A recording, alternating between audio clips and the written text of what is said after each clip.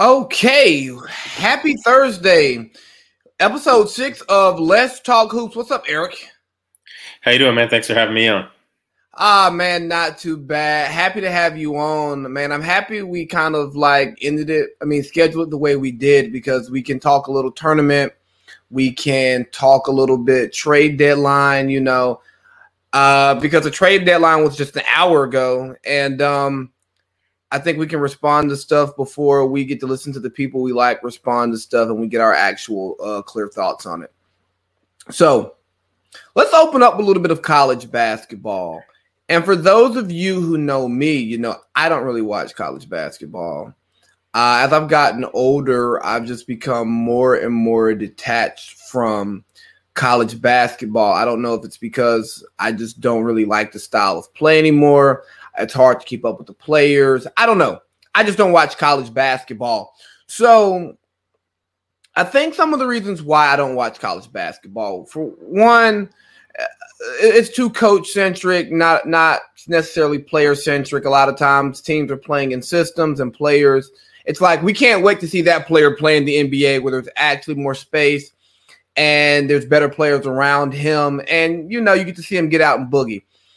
Also, the one and done has made it hard to become attached to the player because if you're not following high school recruiting or at least just the recruiting of your favorite team, you really don't know who's playing because you don't get to see this person year in and year out.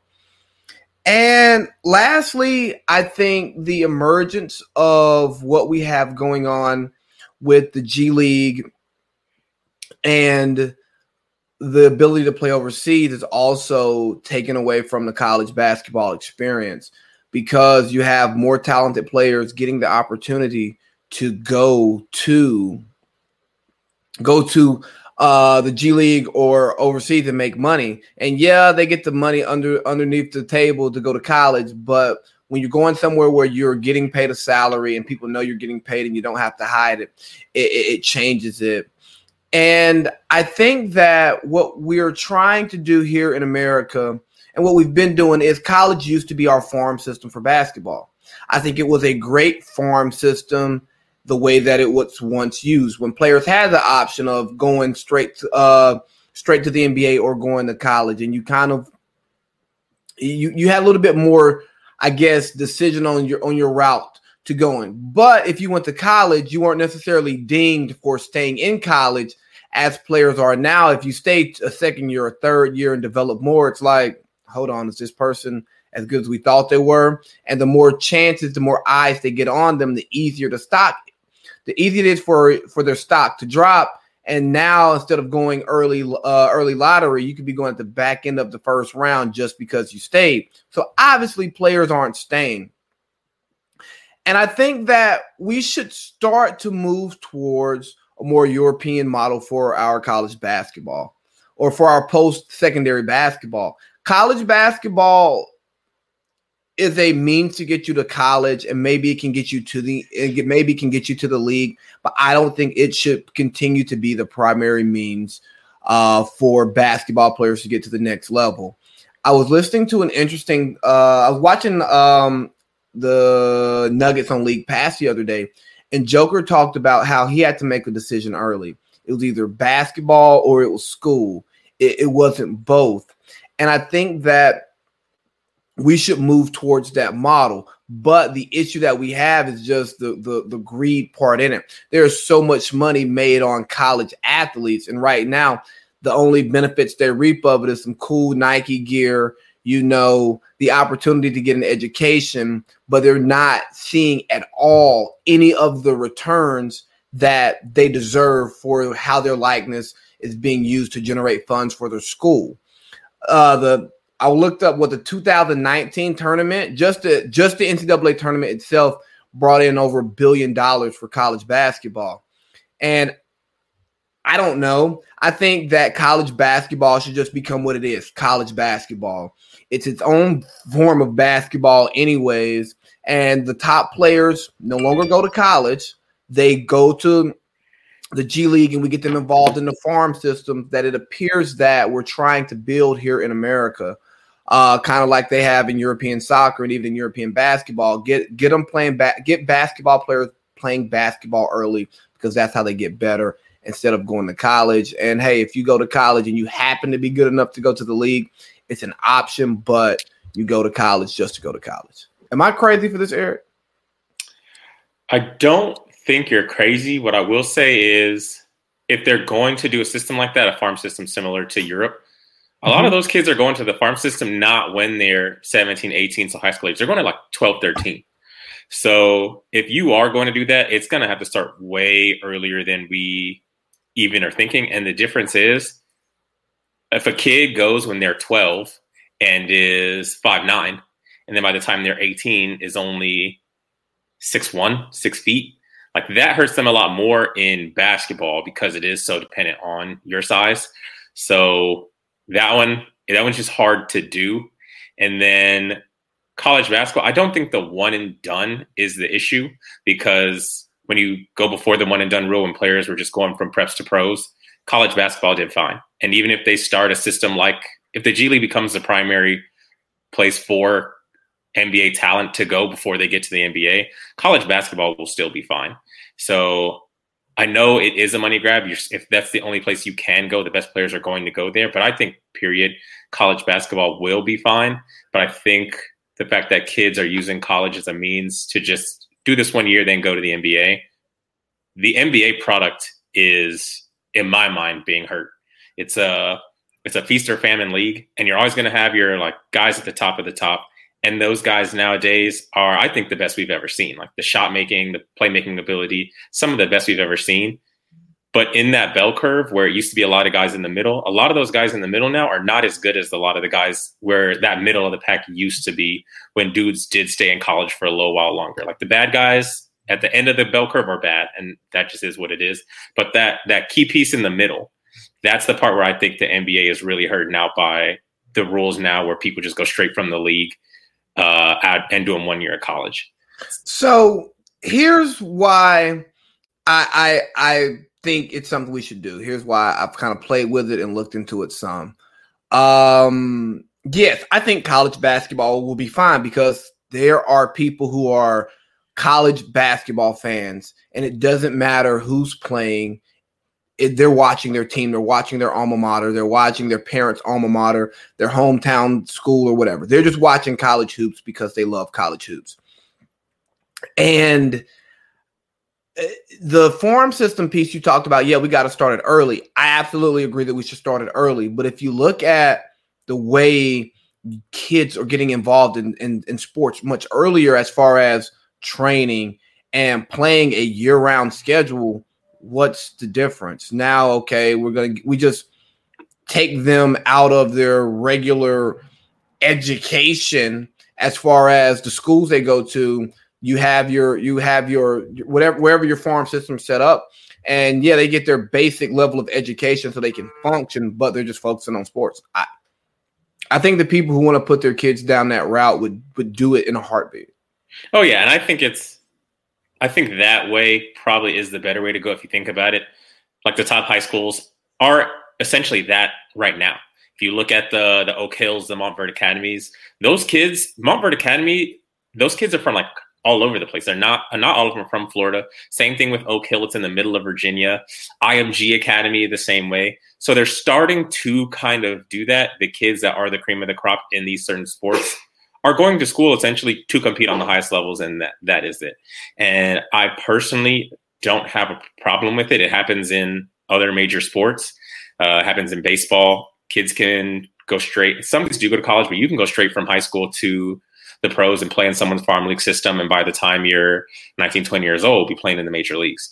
So I don't mind the competition you're playing is better, because at the end of the day, Oak Hill is going to play the top teams in the country, but also has to play the teams in their conference, where the best player on that team is a center and he's 6'3". And that's the size of Oak Hill's point guard. So it would be better for these top players to honestly just be playing each other.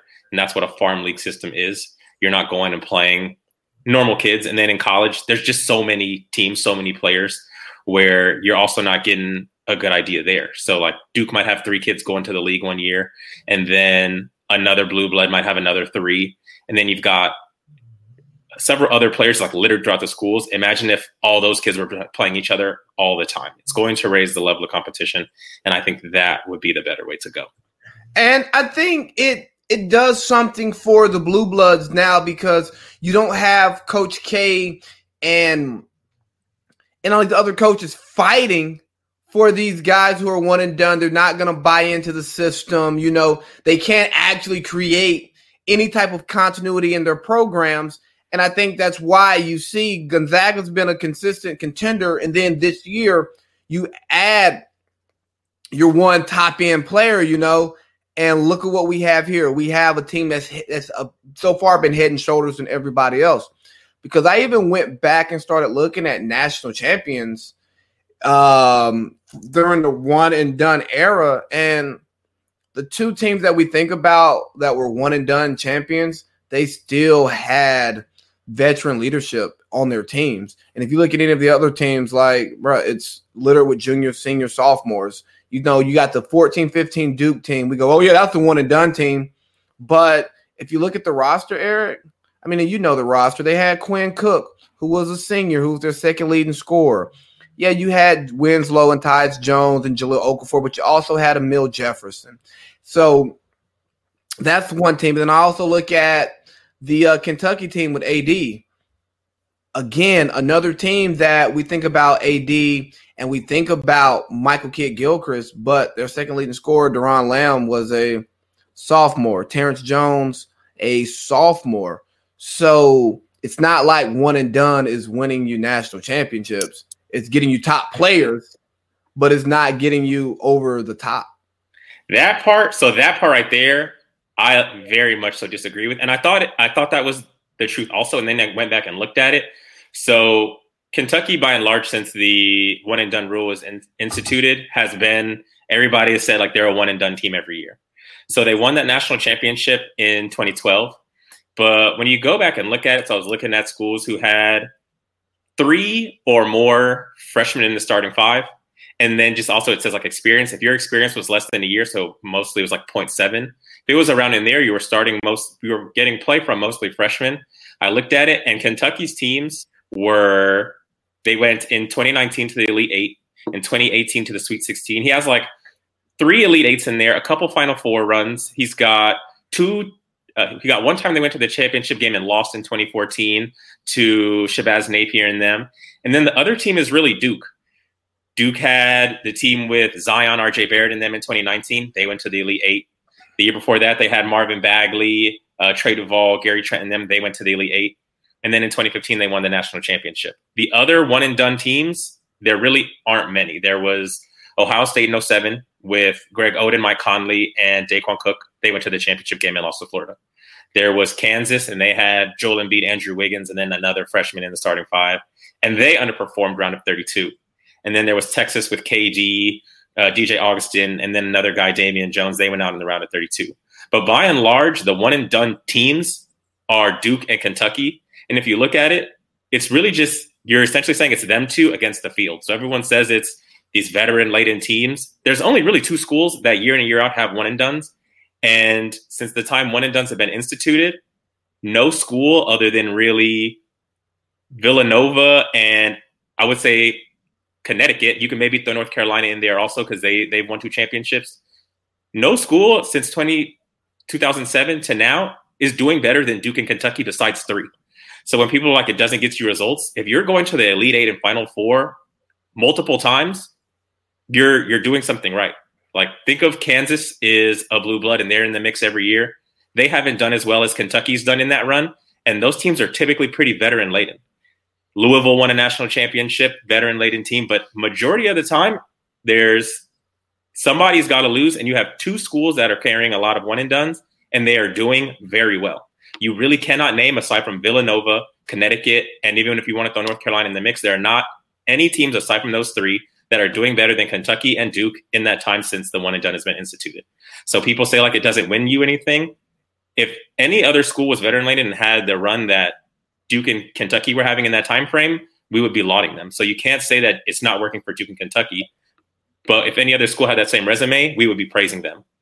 But I think the pushback comes because you look at the name talent that they have, then you look at the NBA performance that these players are having now once they leave the schools, and you go, the championships just aren't adding up.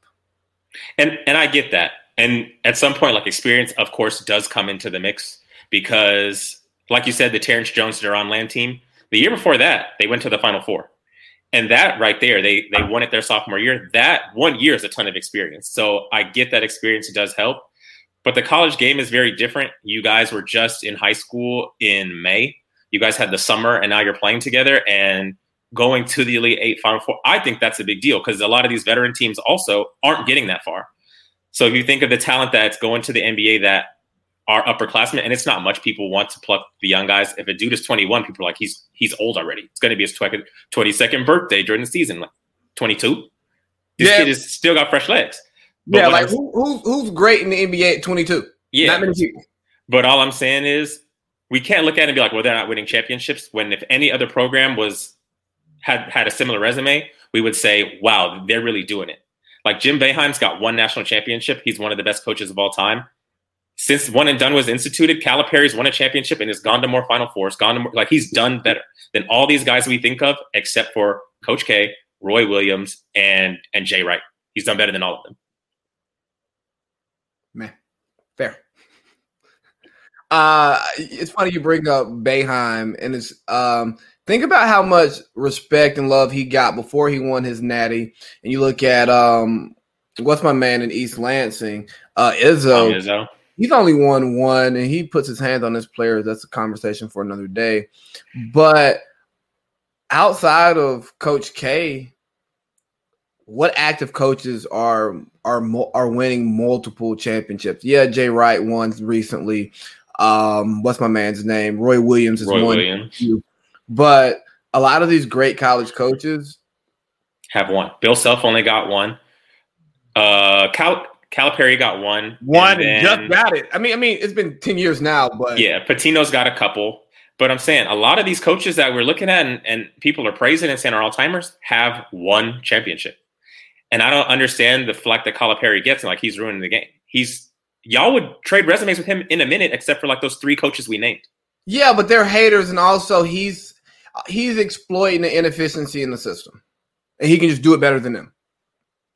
And he had this documentary where he said, I'm in the business of getting these guys rich, get them to the next level. And if I win a national championship on the way to it, then so be it. Yeah. And you've got these guys who are like, who take offense to that. And they're like, he's just being a filter for the NBA. He's ruining the game, but he's still doing better than you. If his MO is to get these kids to the league and that's why they go play for him and he's still winning more than you, that's a you problem. Yeah. So another thing that I was looking at with college basketball, and the reason why I just think it's really okay for it to become its own game, I looked through the Naismith Players of the Year over the last 20 years, and do you know only 6 of them were All-Star or All-NBA players? Yeah, that doesn't surprise me at all. Luka Garza's going to win it this year. And no one cares. We'll see what happens. Obi Toppin is actually doing well. He's surprising, and the Knicks as a whole are surprising. But like McBuckets, I like McDermott on the Pacers, but like nobody really thought he was going to come in and light it up. Hands, bro, come on, man. Yeah, that one. Evan Turner won one, and I was in high school when he came out, so I thought he was going to do better. But a lot of those players that are winning those awards ain't it. Bruh, how about Andrew Bogut? He won one.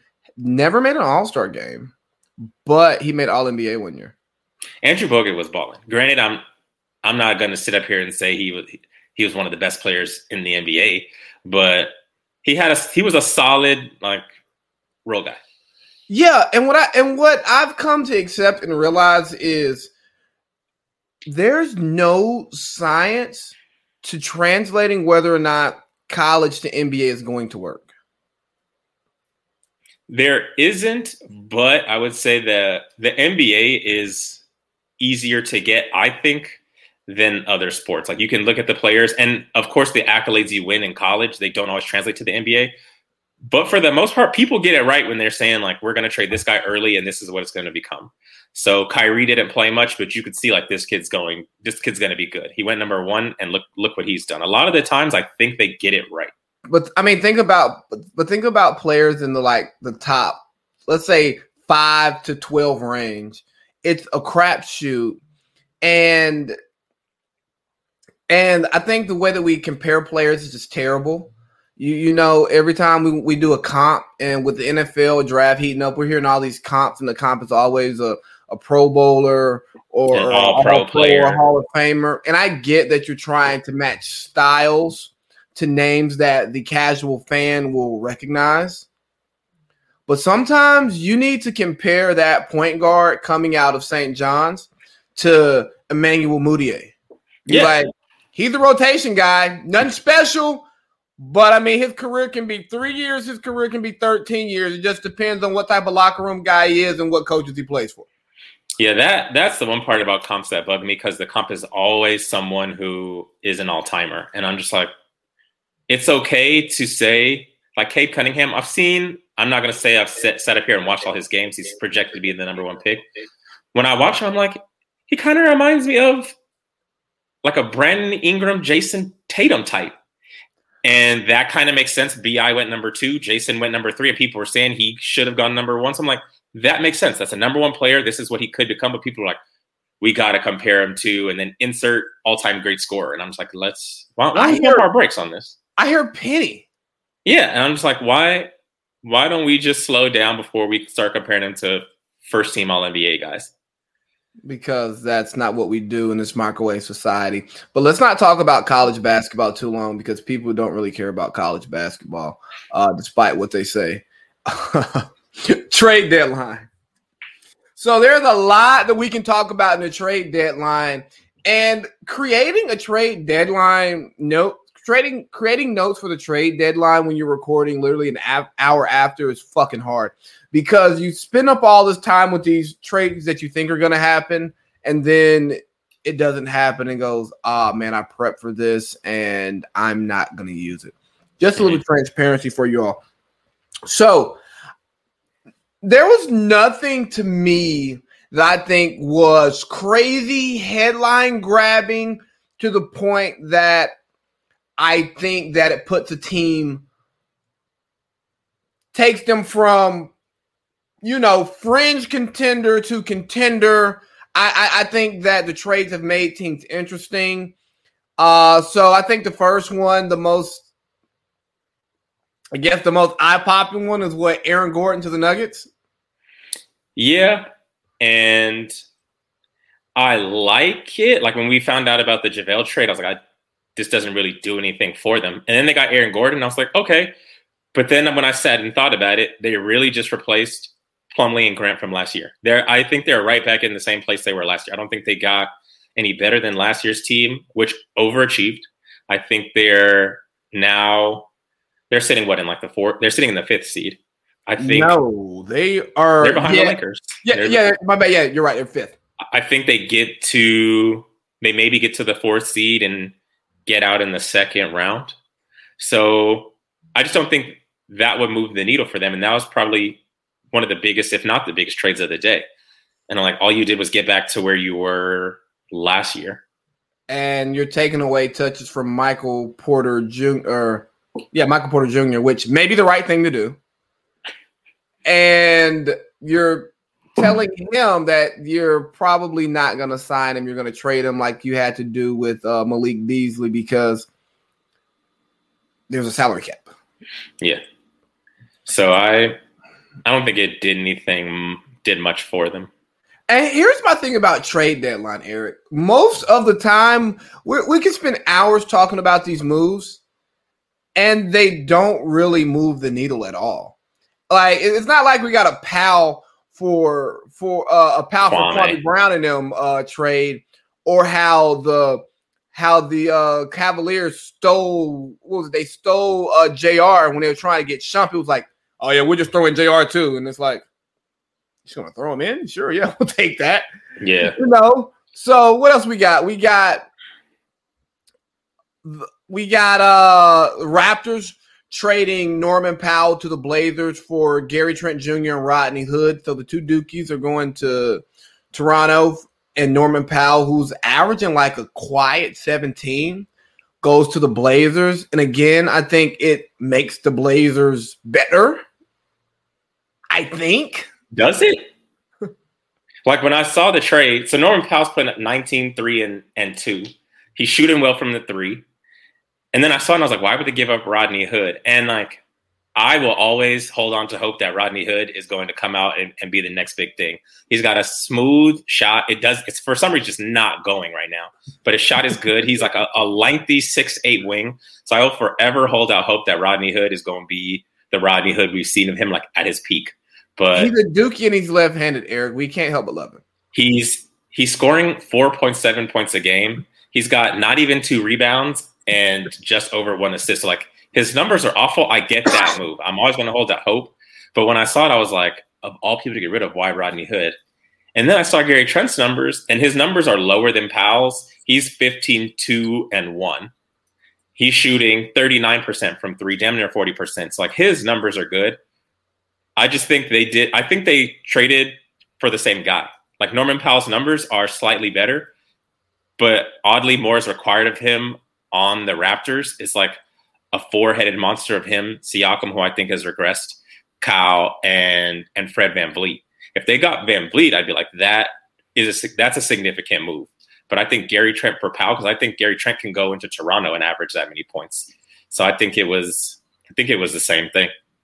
Yeah, I didn't see either team getting better. I guess maybe Norman Powell can score differently than Gary Trent. That's the only thing I can think of is like how you get the points. Victor Oladipo, who turned down the extension from the Rockets, going to the Heat for Olynyk and Bradley and a pick swap.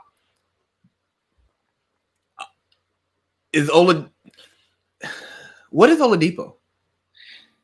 And that's I like it if Oladipo can somehow like turn back the hands of time. If he's pulling the James Harden and comes out of Houston and is like, gotcha, bitch, just like James Harden did, then like this is a great trade for Houston.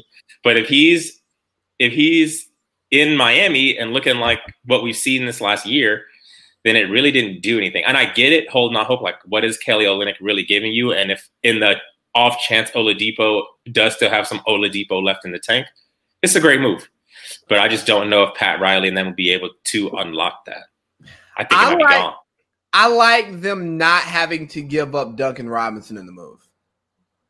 I think that the big thing that I was looking at is, do they keep Robinson? Do they keep Hero? And whatever move they're going to make? Because when it was rumored that they were going after Kyle Lowry, Duncan Robinson, Tyler Hero was probably going to be the piece that would have made that move happen.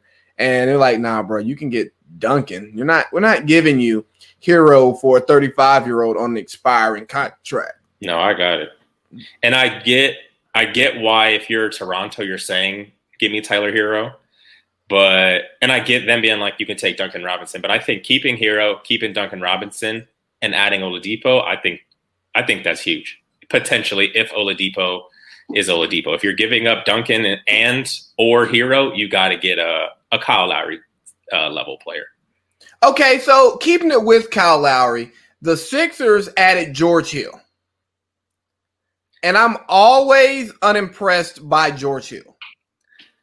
That's actually funny because I've been impressed by him and unimpressed at the same time. I like George Hill, and George Hill will have spurts where it's like, oh, this is why they got George Hill, and then other times it's like, damn, like what is George Hill doing? So I like the move, but that one also it just hinges on a lot. Like which George Hill are we going to get? I like that he can handle the ball. I'm not expecting him to go out and get 8-9 assists, but he can handle the ball. That ball is now not in Ben Simmons' hands. I like Ben Simmons as like a slasher, not in like a pick and roll, like running around, catching the ball, diving to the basket, and then making a pass from there. That second, third pass in the set, I think is where he excels. And then just going to the rim. So you don't like Ben Simmons as your primary ball handler and point guard? In transition, yes. If we're in a set, which they do a lot, just because their corner piece is Joel Embiid, no. With you not being able to shoot, people are going to back off you. He's a downhill style player, so I do like George Hill in the one spot now. So oh my God, I wish you were in this other group text because we got to talking about it this morning before the trades happened, right? And Josh was like, "Do you think that Kyle Lowry makes the 76ers a contender?" And I go, "Yeah, I think that the 76ers, depending on how the games are played, could give Brooklyn a run as is." Yeah, I do too. So if you add Kyle Lowry, you're damn right. I think that makes them a contender and gives them a better chance of beating them. And Josh was just shitting on Kyle Lowry. Yeah. And I'm not a Kyle Lowry guy. I'm not either. Ever since he went to Toronto, I haven't been. Or actually, the last couple of years in Toronto. But I have to respect what he's done. He's probably going to be a Hall of Famer. He's going to be a Hall of Famer. It's the NBA. True. And he's like, they already have a point guard. They have Ben Simmons. And I'm like, yes, they have Ben Simmons. And Ben Simmons can run the point. He has the skill set to run the point. But I don't want Ben Simmons as my point guard. I want Ben Simmons, like you said, as that slasher and that dunker role, you know. Hey, I would like to run a pick and roll with Ben Simmons as my role man. Yeah. And I love Ben Simmons catching the ball, like already moving, and then he makes a pass from there. He has the playmaking. He has the vision to bring the ball up the court, but that's not what you want. Like, yes, can he? Yes. Should he? No. And a lot of people are like, but he can do it. But that doesn't mean he should do it. Right. And he's not being his best self while he's doing. There's other things that he can do. And if you add it, I think if they added Kyle Lowry, that's not my favorite to come out of the East. Like, I wouldn't be surprised if they lost to Brooklyn, but I don't think that's – I think that's a very tough series for them if Philly had added Kyle Lowry. Are you shocked Lowry didn't move? Not at all. Just with what they were asking for him, like you said, he's older now, got an expiring contract. Who's going to make that move?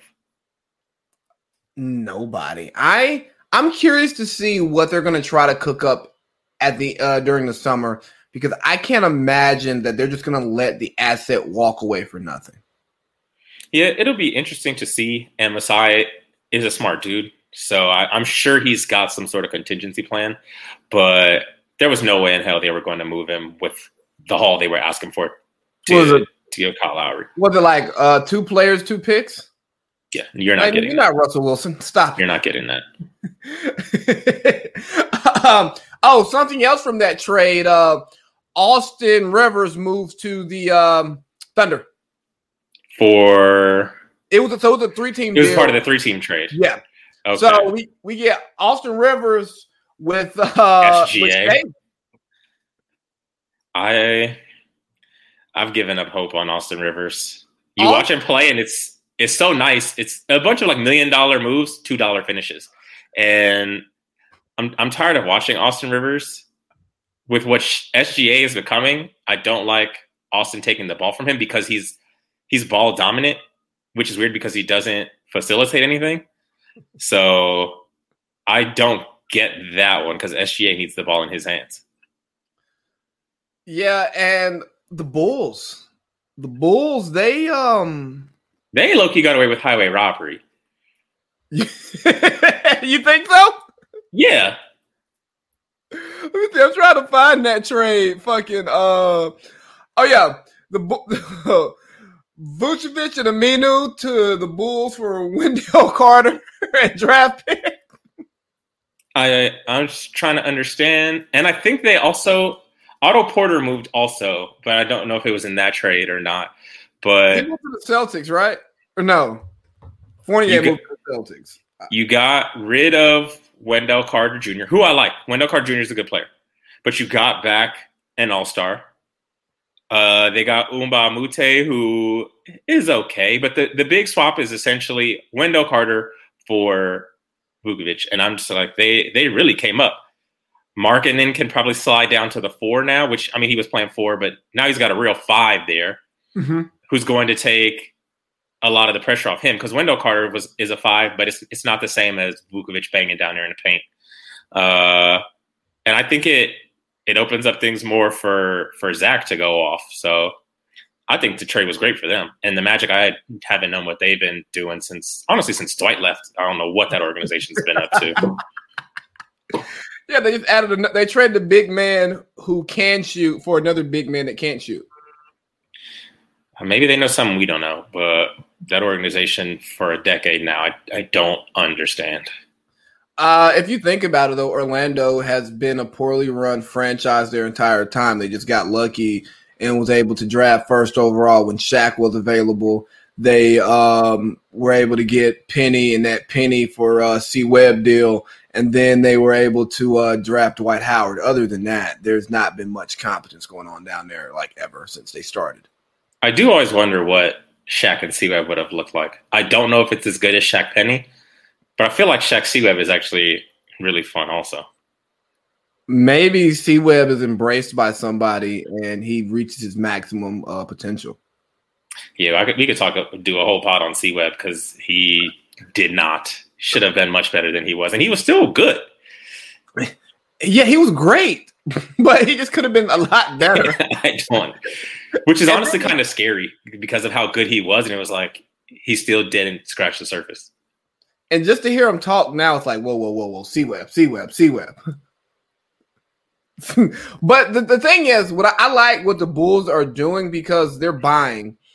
And to see them as the 10 seed trying to keep their options open and trying to make that playing game, I think it's really important.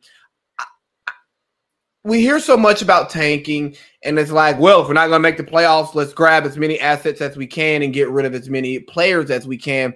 So we're not good, and we can have all these draft picks that we're going to replace with players at some point in time. I like what they're doing because it's showing the rest of the league, hey, we're trying to win. We're trying to build something here, and you can be the difference in bringing back glory to Chicago as opposed to, hey, we suck. We're going to develop bad habits. We're going to overpay you. You should come here and be the difference. It's like, whoa. I can come here and fix your talent problem. I can't necessarily come fix your culture problem. Yeah, and with teams that acquire a ton of assets, if you look at it now, so OKC has done it. We still haven't seen like the fruits of that labor because they just really got it. But if you look at Boston, who was the quintessential let's acquire assets, they turned it into Tatum and Brown, which was great.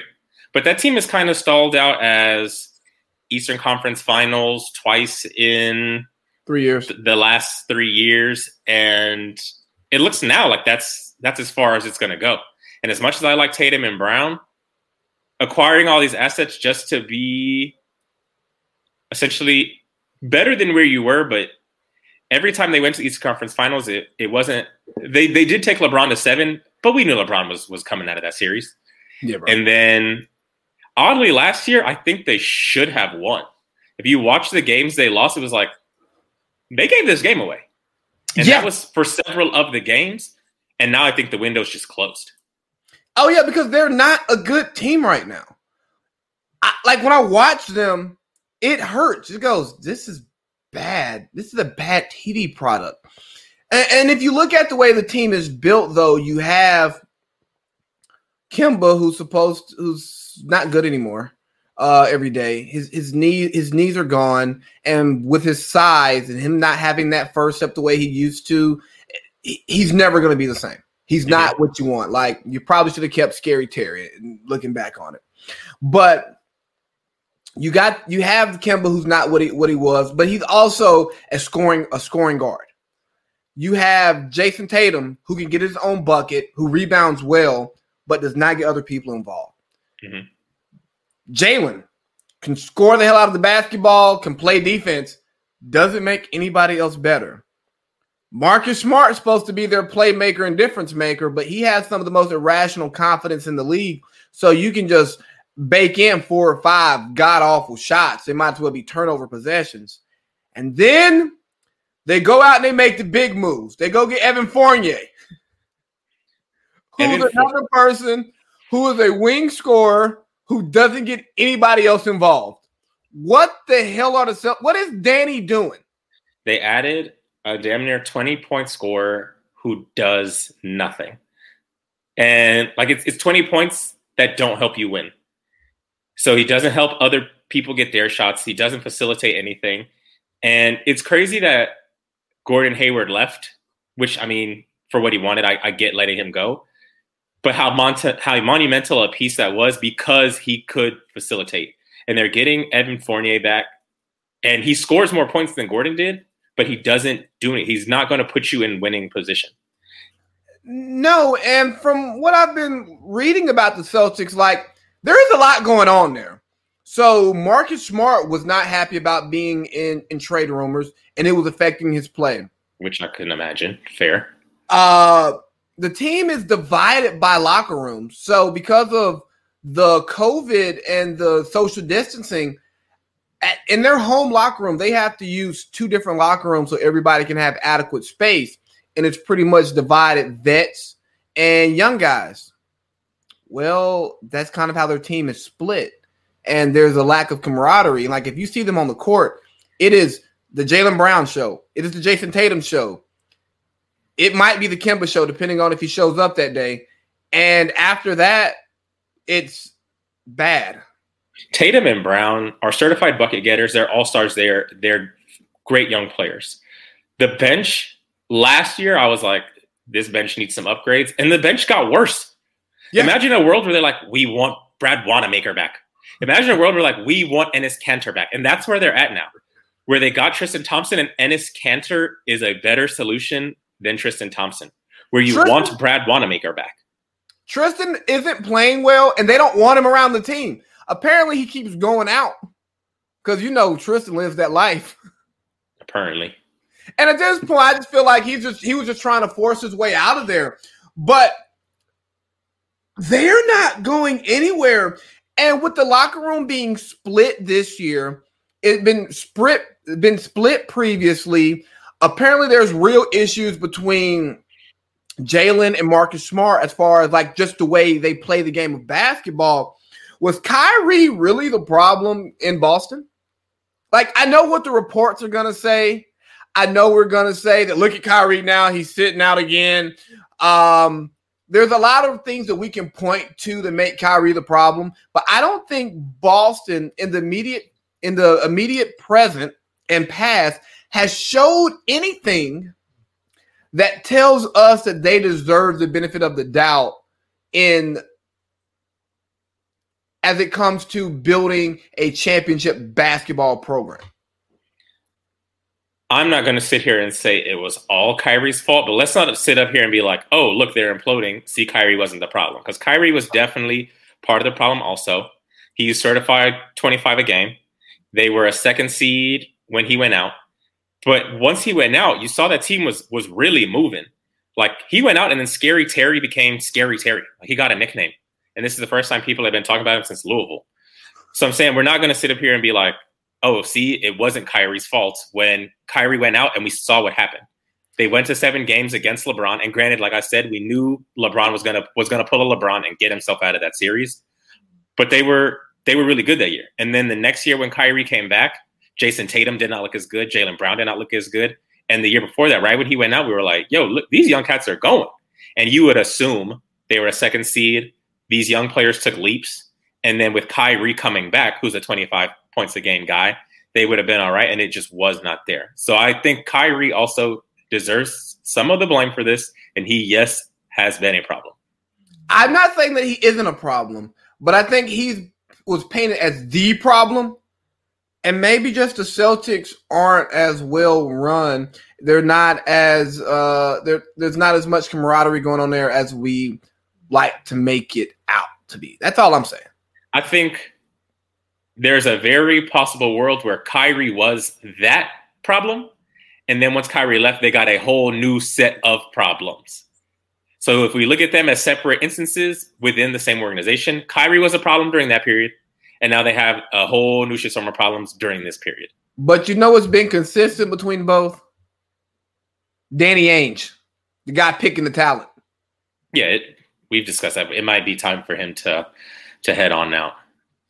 Look, I love to take shots at Danny Ainge. Is there anything? Oh, There's really nothing else trade deadline to talk about. Lonzo didn't move. Did that shock you at all? It did because of the hot streak he's on.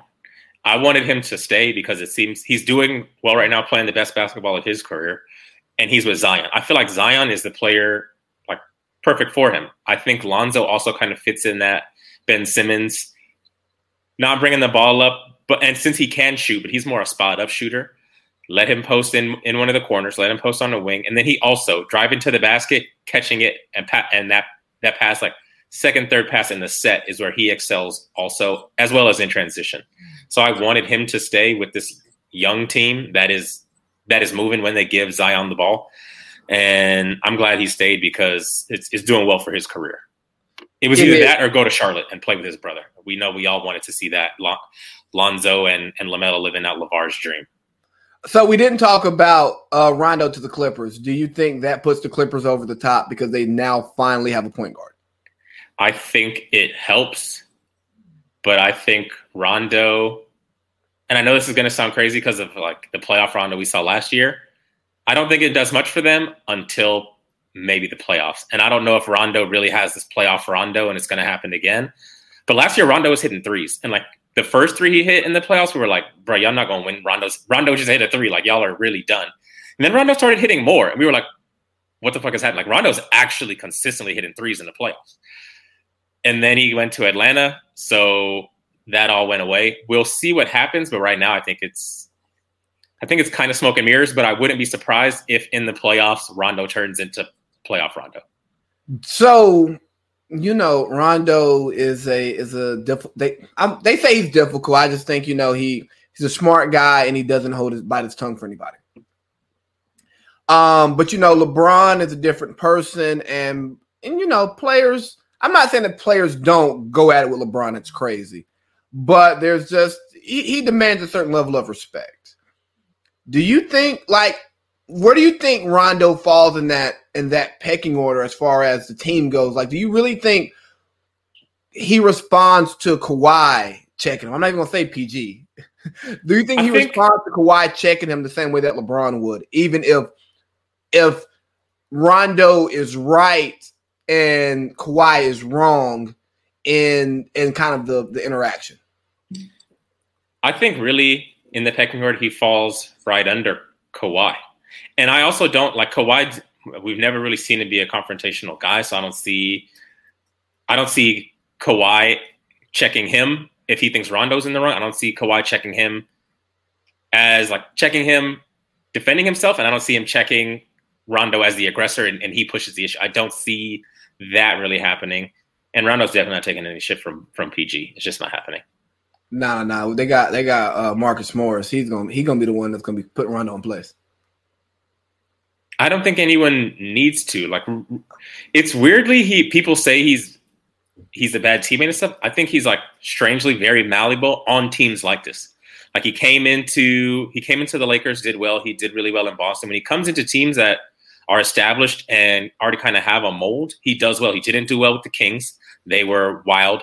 So were the Pelicans, and now Atlanta. So you look at the teams where he really wasn't Rondo we know, and it was teams that were in disarray. When you have a team with some semblance of structure, and I'm not saying the Clippers are the epitome of structure, but they're better than those other three teams and they have good players, I think he'll be all right. I think that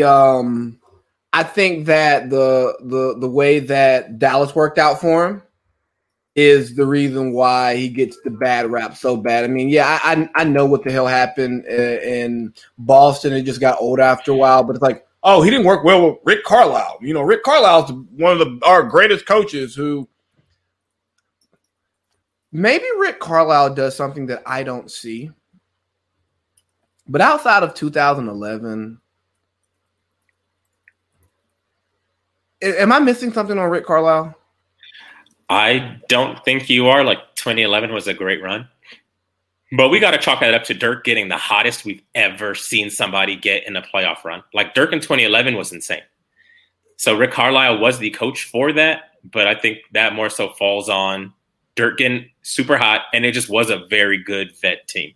They had a lot of good pieces. How Rick Carlisle's talked about, though, right? He got one of them things. and this high echelon of NBA coaches. And again, it may be something that I'm missing, but like I look at Dallas and I don't even know if I don't know if I've ever looked down at Dallas in a Rick Carlisle era and go, it's championship operation going on down there. It goes, they're going to overachieve maybe, but not achieve enough.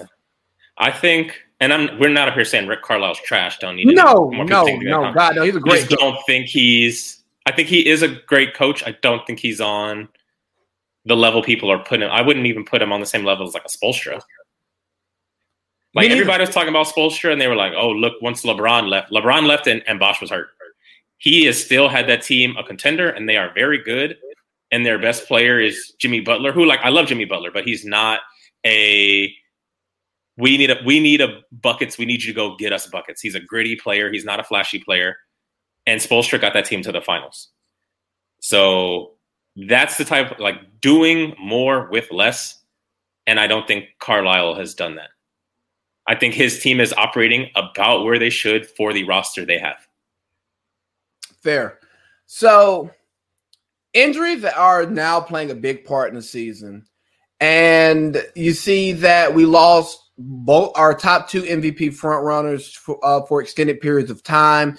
But even if you take a step back, you can think about the amount of time that Kevin Durant has missed due to injury, the amount of time that Anthony Davis has lost due to injury, CJ McCollum, Yusuf Nurkic, players who contribute significantly to great teams have been out a lot this season. And do you think that, oh shit, don't let me forget Melo Ball, the front runner for Rookie of the Year. He's now done for the season with a broken wrist.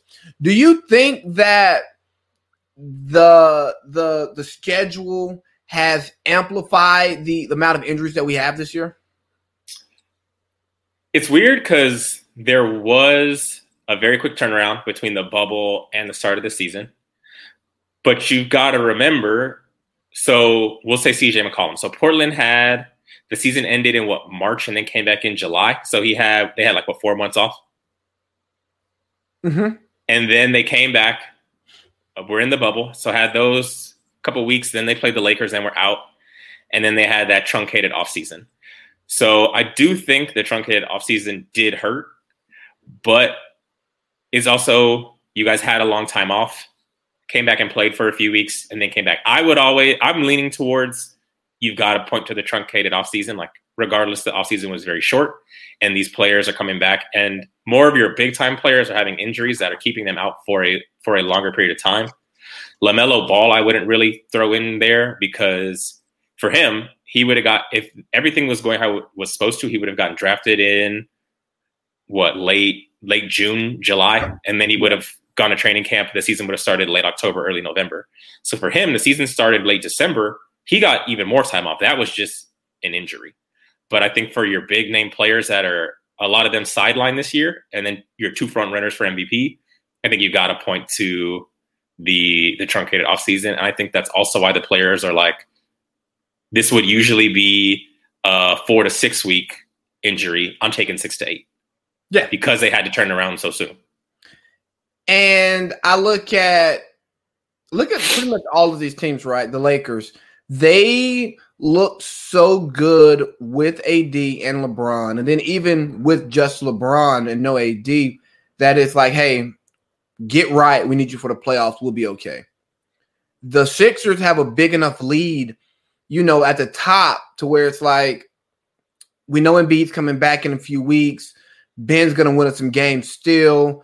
We'll make a move here or there if necessary, but we're going to be okay. The Blazers, even though their injuries were early, Dame was looking great. So it's hey, CJ, don't rush back. We're competing. We're looking great.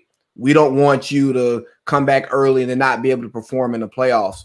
So I think with the truncated season, with the games where we're playing 4 games a week now, with 4 games in pretty much 7 days, I think that the players are taking that time off because they're thinking more about the playoffs and moving forward.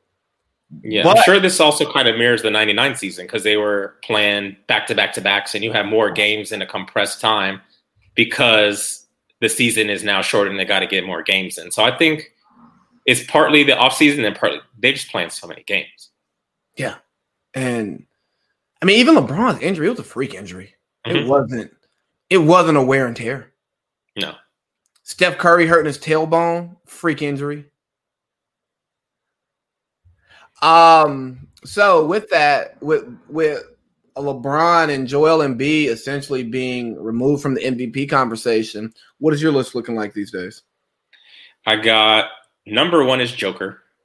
Number 2 is Dame. And then number 3 is Luka. And I think those are really the only people it can be. Joker's got 27, 11, and 8. I don't think they're really going to give it to anyone lower than, I even think a 5th seed is pushing it. But after what happened with Russ, I don't think they're giving it to anyone a 6th seed or lower. And I think if Joker's really going to win it, they got to pass the Lakers, which they're like 2.5 games out of 3rd. So they can pass the Lakers. They might even be able to pass the Clippers. Dame's numbers are great. They're a game behind Denver, but I don't see them jumping like I can see Denver possibly doing it. And then Luka, let's just play this one safe because everyone loves to get mad about it. Luka is 100% an MVP caliber player. He is putting up MVP caliber numbers. He is not having an MVP caliber season when it comes to how his team is doing. We're not going to give it to you if they're hot right now, but their team is still a 7 seed. If they continue this hot streak and they jump into like a 3 or 4 seed, by all means, then he will jump Dame and Joker. But where it stands right now, he's behind Joker and Dame. And that's because Joel and LeBron both got hurt. So if he magically wins it this year, if they do happen to jump Portland, Denver, and the Lakers or Clippers, we still need to remember Joel Embiid went out and LeBron went out. So he went from what should be 5, he's now 3 because 1 and 2 went out. And if he wins, he'd be number 1 when he should really be number 3 when our 2 front runners went out. So I got a list of 5, and it's a little bit different than yours. I think right now, though, what we're seeing is why LeBron is the MVP of the league because Jesus Christ. Here we go. That Lakers team looks absolutely terrible, but you can't be the MVP of the league if you're missing that many games. I'm just not comfortable with that. I'm comfortable if Joel wins. I'm not comfortable if LeBron wins. You are a LeBron. No, Joel, and I understand they were 1 and 2, but it was a clear 1 and 2. It was not 1A. It was not 1 and 1A. Joel was 1 and like had it set in stone until he got hurt. LeBron was right there, but he was under, and it was a clear line between 1 and 2. I think Joel was playing better basketball, but I think when you start getting into value and what you mean to your team, I think LeBron just means more to his team.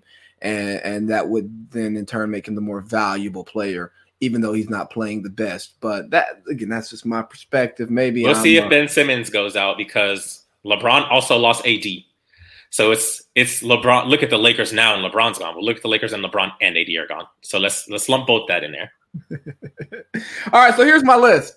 And I'm not going to say it's in order, but my number 1 is my number 1.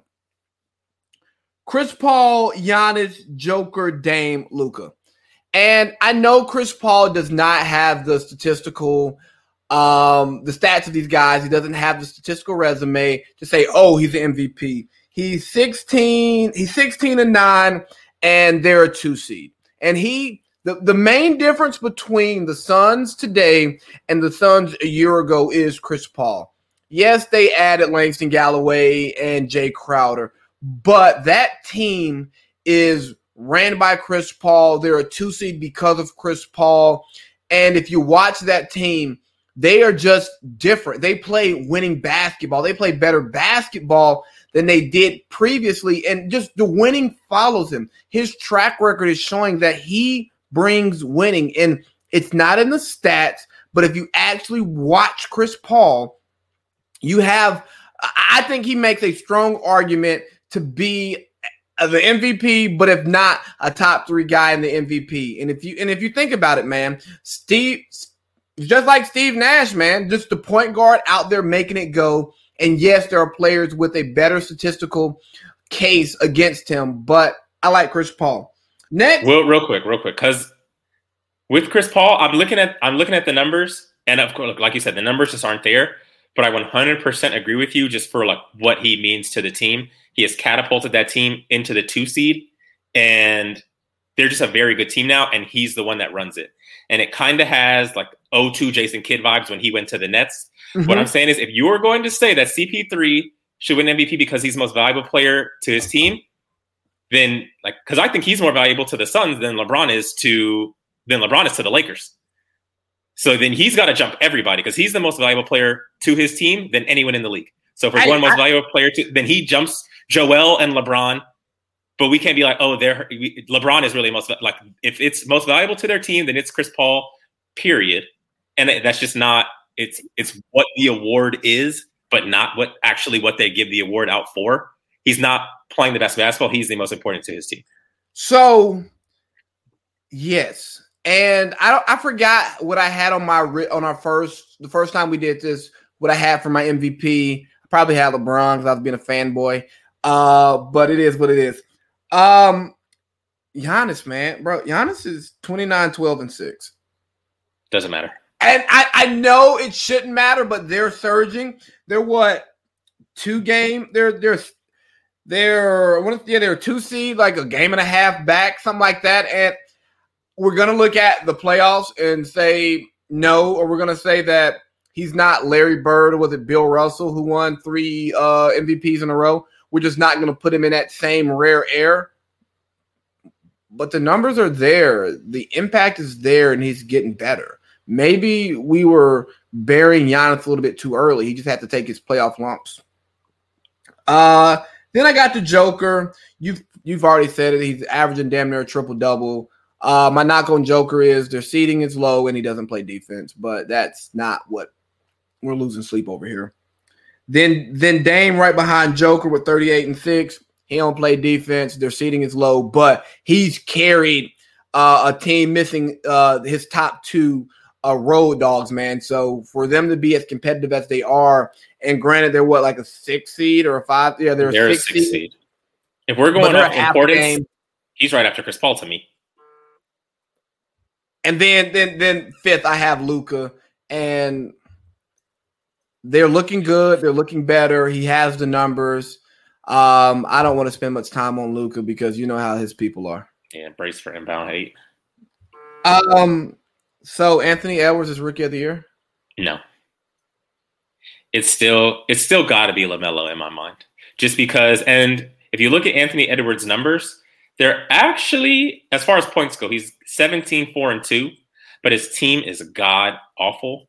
And LaMelo had his team in the lottery because he got drafted, 3rd overall? Yeah.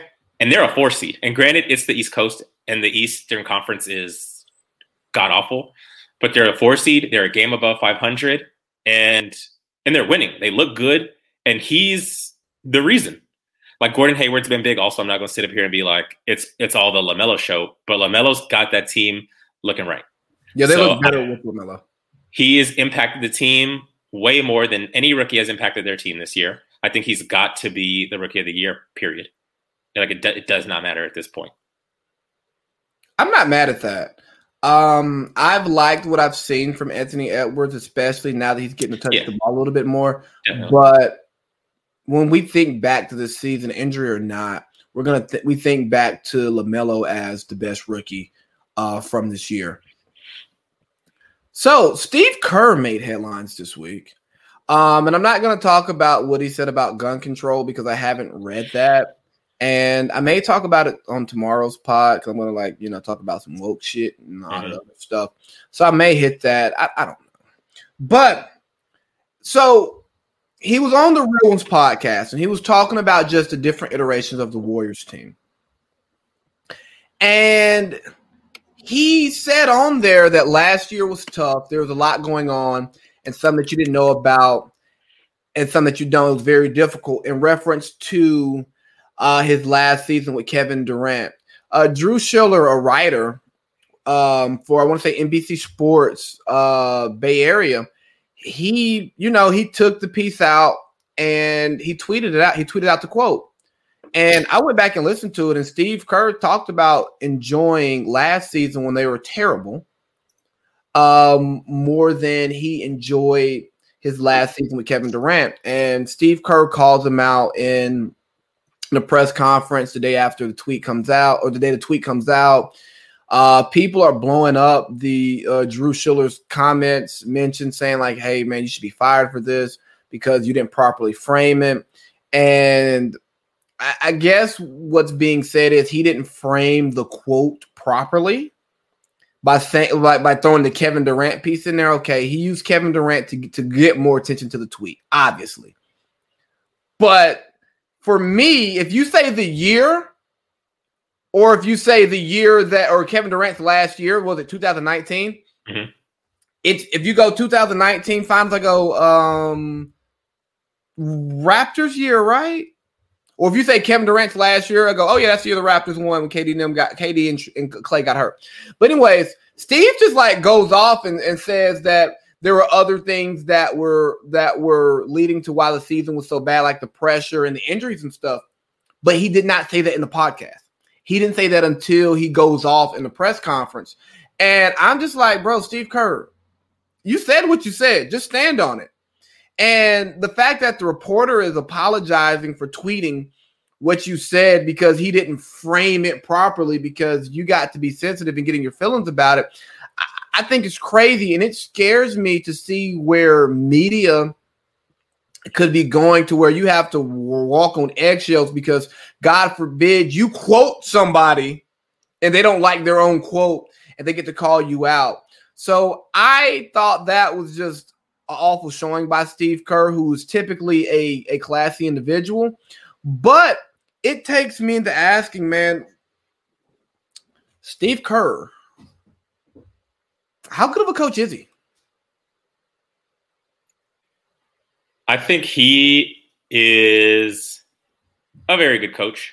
I think because team was pretty much the same that he got from Mark Jackson, and he took them to a championship. When with Mark Jackson, they couldn't get, I think they got to like the second round.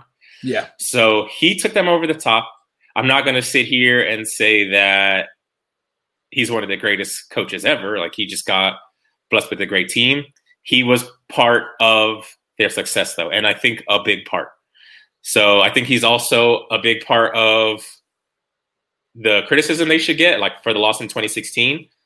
Yes, they were doing some things on the court where like Steph did that behind-the-back pass and stuff like that. I don't understand why he didn't play Leandro Barbosa more, because they were doing great when he was on the court, and then he stopped playing him as much. So I think the success and the accolades he gets is fine. I think the criticism he gets is also warranted. But I'm not going to sit up here and say, like, bro, you had Steph and Clay and Draymond, they did everything for you. And then, of course, KD came, and we just know probably the best team to ever assemble. But we're not going to sit up here and be like, Steve Kerr didn't do work, though. No, I don't like the narrative that he's not a good coach because he made noticeable changes that made them a champion versus a playoff team. You know, he put Draymond in the starting lineup. He put Steph on the ball more, and it's not just having him in the corner. Instead of running so much pick and roll, they started more of a motion offense. Like, he made obvious changes to what was happening in Golden State that made them champions. Mm-hmm. And guess what? The job is balancing egos, managing egos, and it's hard. And if you look at any great dynasty, they don't last long because people have egos. People want to get credit for what it is that they do. Players want to play a certain style. Like, hey, KD went there because he wanted to play the motion style that they played. But then it's like, hold on, this is too much motion. Like, I'm KD. Like, I want to ISO a little bit more often and get to play that way. And so, again, Steve was able to make that work. And as much as we credit Kawhi for his great finals, which, I mean, if you look at his numbers, a little overblown. He had a great playoff run. But does anybody think they actually win that championship if KD is healthy the entire finals? Or fuck I that. think if Clay doesn't even go up, they win. If Clay doesn't get hurt, I still think the Warriors win. Yeah. So what's KD's like foregone conclusion, I think even if Clay stays healthy, they win that series. Absolutely. So I don't like that I don't like that piece about Steve Kerr, him not being a good coach, but him not taking accountability for his words is just bullshit. That one, like I read it, and didn't he say 2019 KD's last year? I don't remember. So if he framed it as KD's last year, people are automatically going to assume. Oh, you're talking about the journalist? Yes. Yeah. So if you say KD's last year, people are automatically. But didn't the journalist take the quote from Steve? Or did he just say? So I'm gonna read the tweet. Steve Kerr told at Logan Murdoch he enjoyed last season when the Warriors were 15-50 more than Kevin Durant's final season with the Warriors. Quote, that last year was tough. There was a lot going on. Some that you know about and some that you don't. That was very difficult, end quote. So if that is the quote that last year, if he just was referencing 2019 and saying it was hard for stuff you know and stuff you don't know, once that guy throws KD's name on it, people are going to assume you're talking about KD. So I get him being upset there because he's like, whoa, bro, like you linked KD to the year, and yes, it was KD's last year. But all I was saying was there were some things we were dealing with internally. There's a lot people knew about. There's a lot people didn't know about, and it made it tough for us as a whole. And it was referencing the injuries, the egos, all the pressure. He was referencing everything. So yes, KD was part of it, but he was referencing everything. Once you say KD as a journalist, you are saying people are going to look at it and see it as KD was the problem this last year, and it was more fun this losing year than like when this guy made a toxic environment for us. So I get him saying it was taken out of context there because that's not what he said, and that's not how it was meant. But if you remember after the 2018 season, David West came out and talked about how hard that season was. Mm-hmm. Steve and Kevin have kind of, they've hinted at some things, and Kevin Durant didn't come back. Your core stayed the same. Kevin left. So even if Drew Schiller is wrong for using Kevin Durant's name, which I disagree with, I think it's fine because it gives you a point of reference for the year, and it didn't say anything damning about Kevin Durant, but actions have shown that there was a locker room issue. Kevin Durant went on record and said, hey, he had an issue with the way that the Draymond situation was handled because they gave Draymond the suspension, but they didn't actually address the problem, and they didn't see what Draymond did. They didn't see that as being problematic, and Kevin Durant left. So there's obviously tension there. It's out there, so you can't get mad at somebody for speaking about something that's true. No, and I got what you're saying there, but it was 2 years ago. If he would have just said losing in 2020 was more fun than the season they had in 2019, we all know that's the KD year.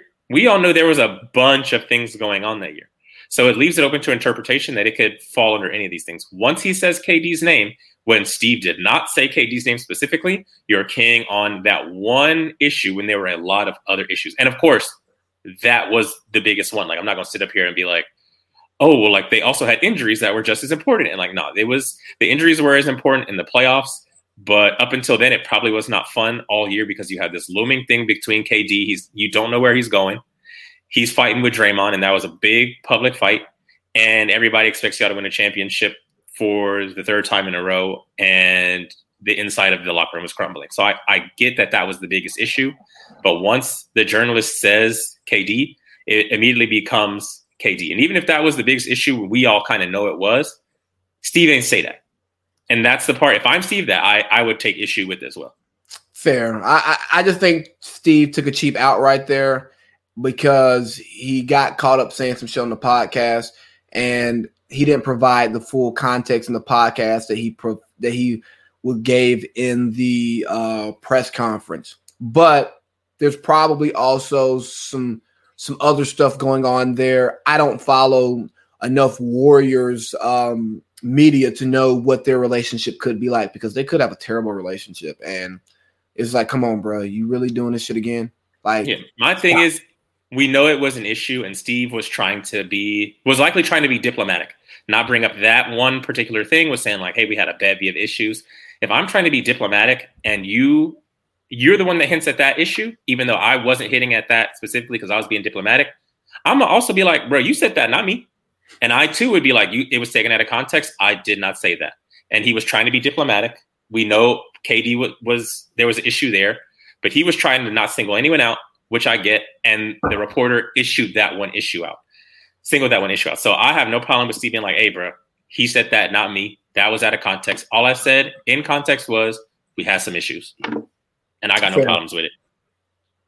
Fair enough. How do you feel? My voice was cracked. How do you feel about Draymond calling himself the greatest defender of all time?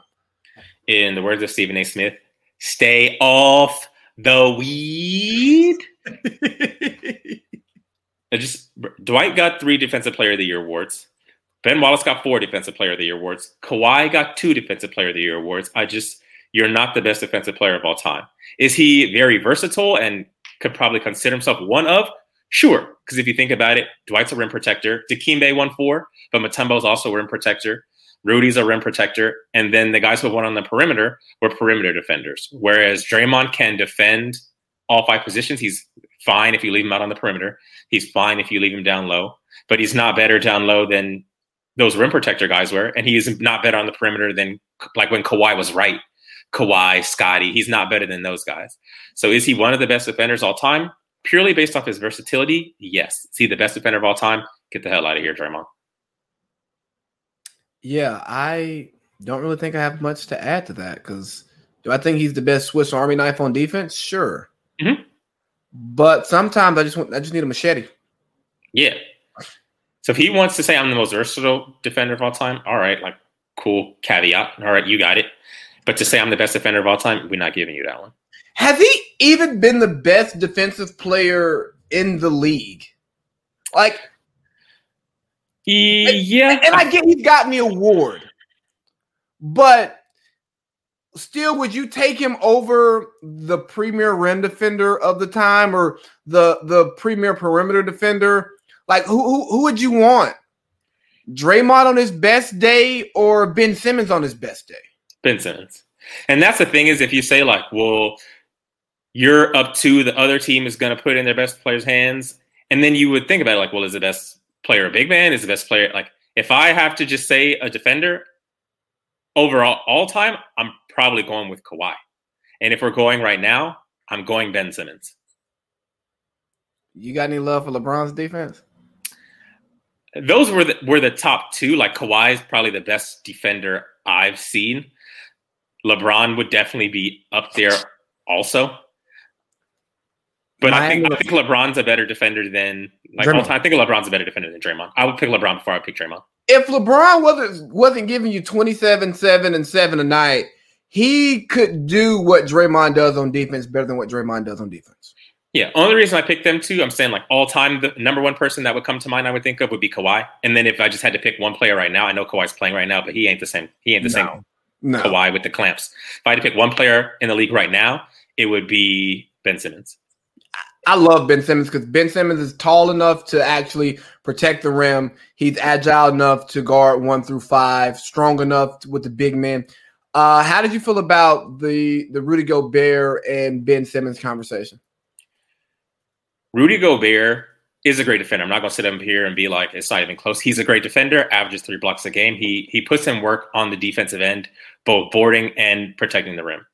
But Ben Simmons does a lot of those things you can't quantify. Like, you can't quantify the best player on the perimeter gets the ball and then they have to take a tough shot. I mean, of course, that stuff actually is quantified, but like, you can't quantify somebody looking off their best player because Ben Simmons is on them. You can't look at somebody being like, this player, this is a shot they typically shoot, but now they had to pass out of it because Ben Simmons was on them so tough. You can look at like a point of field goal percentage, but a lot of the stuff Ben Simmons does, you can't quantify. oh, we're going to make this skip pass, but Ben Simmons is in the lane and he's so damn long, so we couldn't make that pass anymore. Oh, Ben Simmons is on this guy and he usually takes the shot, but now he had to pass out of it because Ben Simmons would have blocked it. Like the stuff he does, you can't quantify. And if you just watch him play, he's the best defender in the league. Absolutely, I don't think it's shabby to say Rudy Gobert second. Like you right up there, bro. And I'm sorry, Rudy. You block a lot of shots, you grab a lot of boards, but somebody gave you 40 and 20, bro. I don't care if it's Joel Embiid. He gave you 40 and 20. Yeah, but that's the MVP. I mean, sometimes just what can you do? Man, you see what Zion did to him. Zion is a freak of nature, man. I've watched him. I don't know if it was the other night or last night. I'm getting the days all mixed up. But he's unreal. Nah, he really is. I enjoy watching him. One of my favorite league pass teams. And as we close out, let me talk about my least favorite league pass teams. The teams that make me turn on Netflix when I'm watching basketball. And I made this list before the trades happened, but I don't see much changing here. The Magic. Yes. Why would you ever turn them on? The Pistons. Why would you ever turn them on? The Raptors.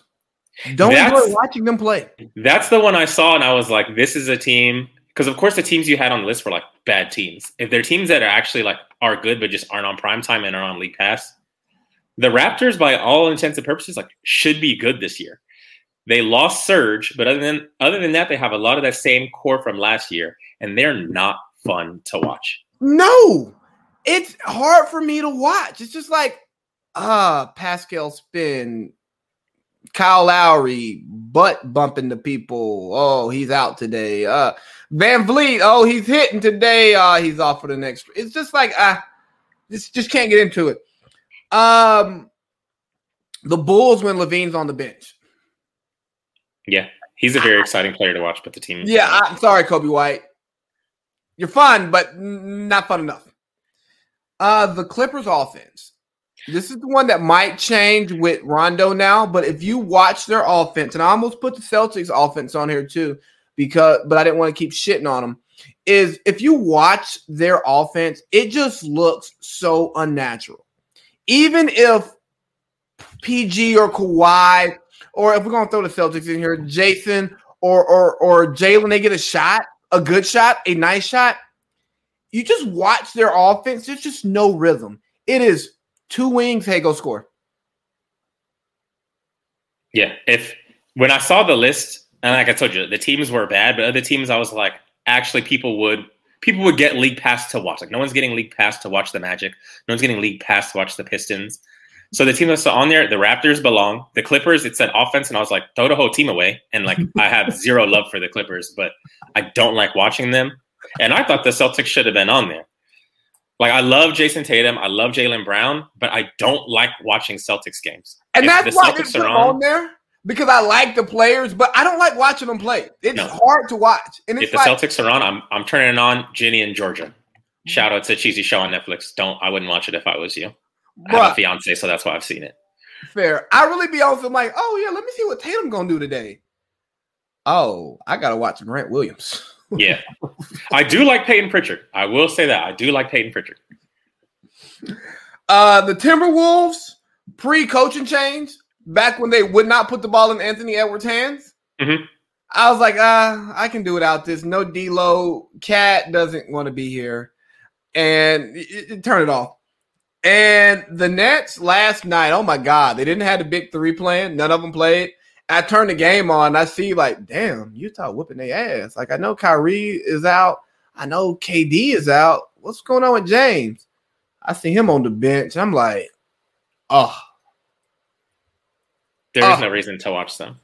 But really, how often is that going to be the case that all three of them don't play? If you have even one of them playing, you're going to watch because Kyrie is electric with the ball. James Harden is James Harden, and KD is KD. The Nets wouldn't have made the list had I not turned their game on last night to try to watch them and see that they weren't there. But I'll say my honorable mention were Indiana. To watch at times. But I mean, now that they got Karis out there, and once he gets in rhythm, I can watch Karis LeVert. And then Denver. I don't really enjoy Joker's game. It's great. I enjoy it. It's not a game I like to watch. Or Jamal Murray. Yeah. I'd have the Lakers because they played the Pelicans in their last game. And I was like, if Zion wasn't playing right now, I'd have no reason to watch this game. You know what? Yeah, let me add the Lakers because there's no LeBron, no AD. I'm not watching that shit. No, I'm not watching the Kuzma show. That's not a show. That's canceled. Yeah. The Hey, Lakers belong firmly on there. How do you feel about the Lakers not making a move at the deadline? I don't mind it. Like, we'll see how healthy LeBron and AD can get. But if they get healthy, I don't think there's a problem. And that's going to be the hard part is, can they get healthy in time to like get back in shape and play well in the playoffs? But the way the team is currently assembled with those two guys, I think they're fine. And if you think about whatever move they were going to make, like what were they going to have to give up? Did you see what they were thinking about giving up for Kuzma? I mean, not Kuzma, Kyle Lowry. What was it? It's going to be like Taylor Horton Tucker, Trez, Schroeder. I wouldn't have been mad if that trade would have gone through, but I also think just knee-jerk reaction.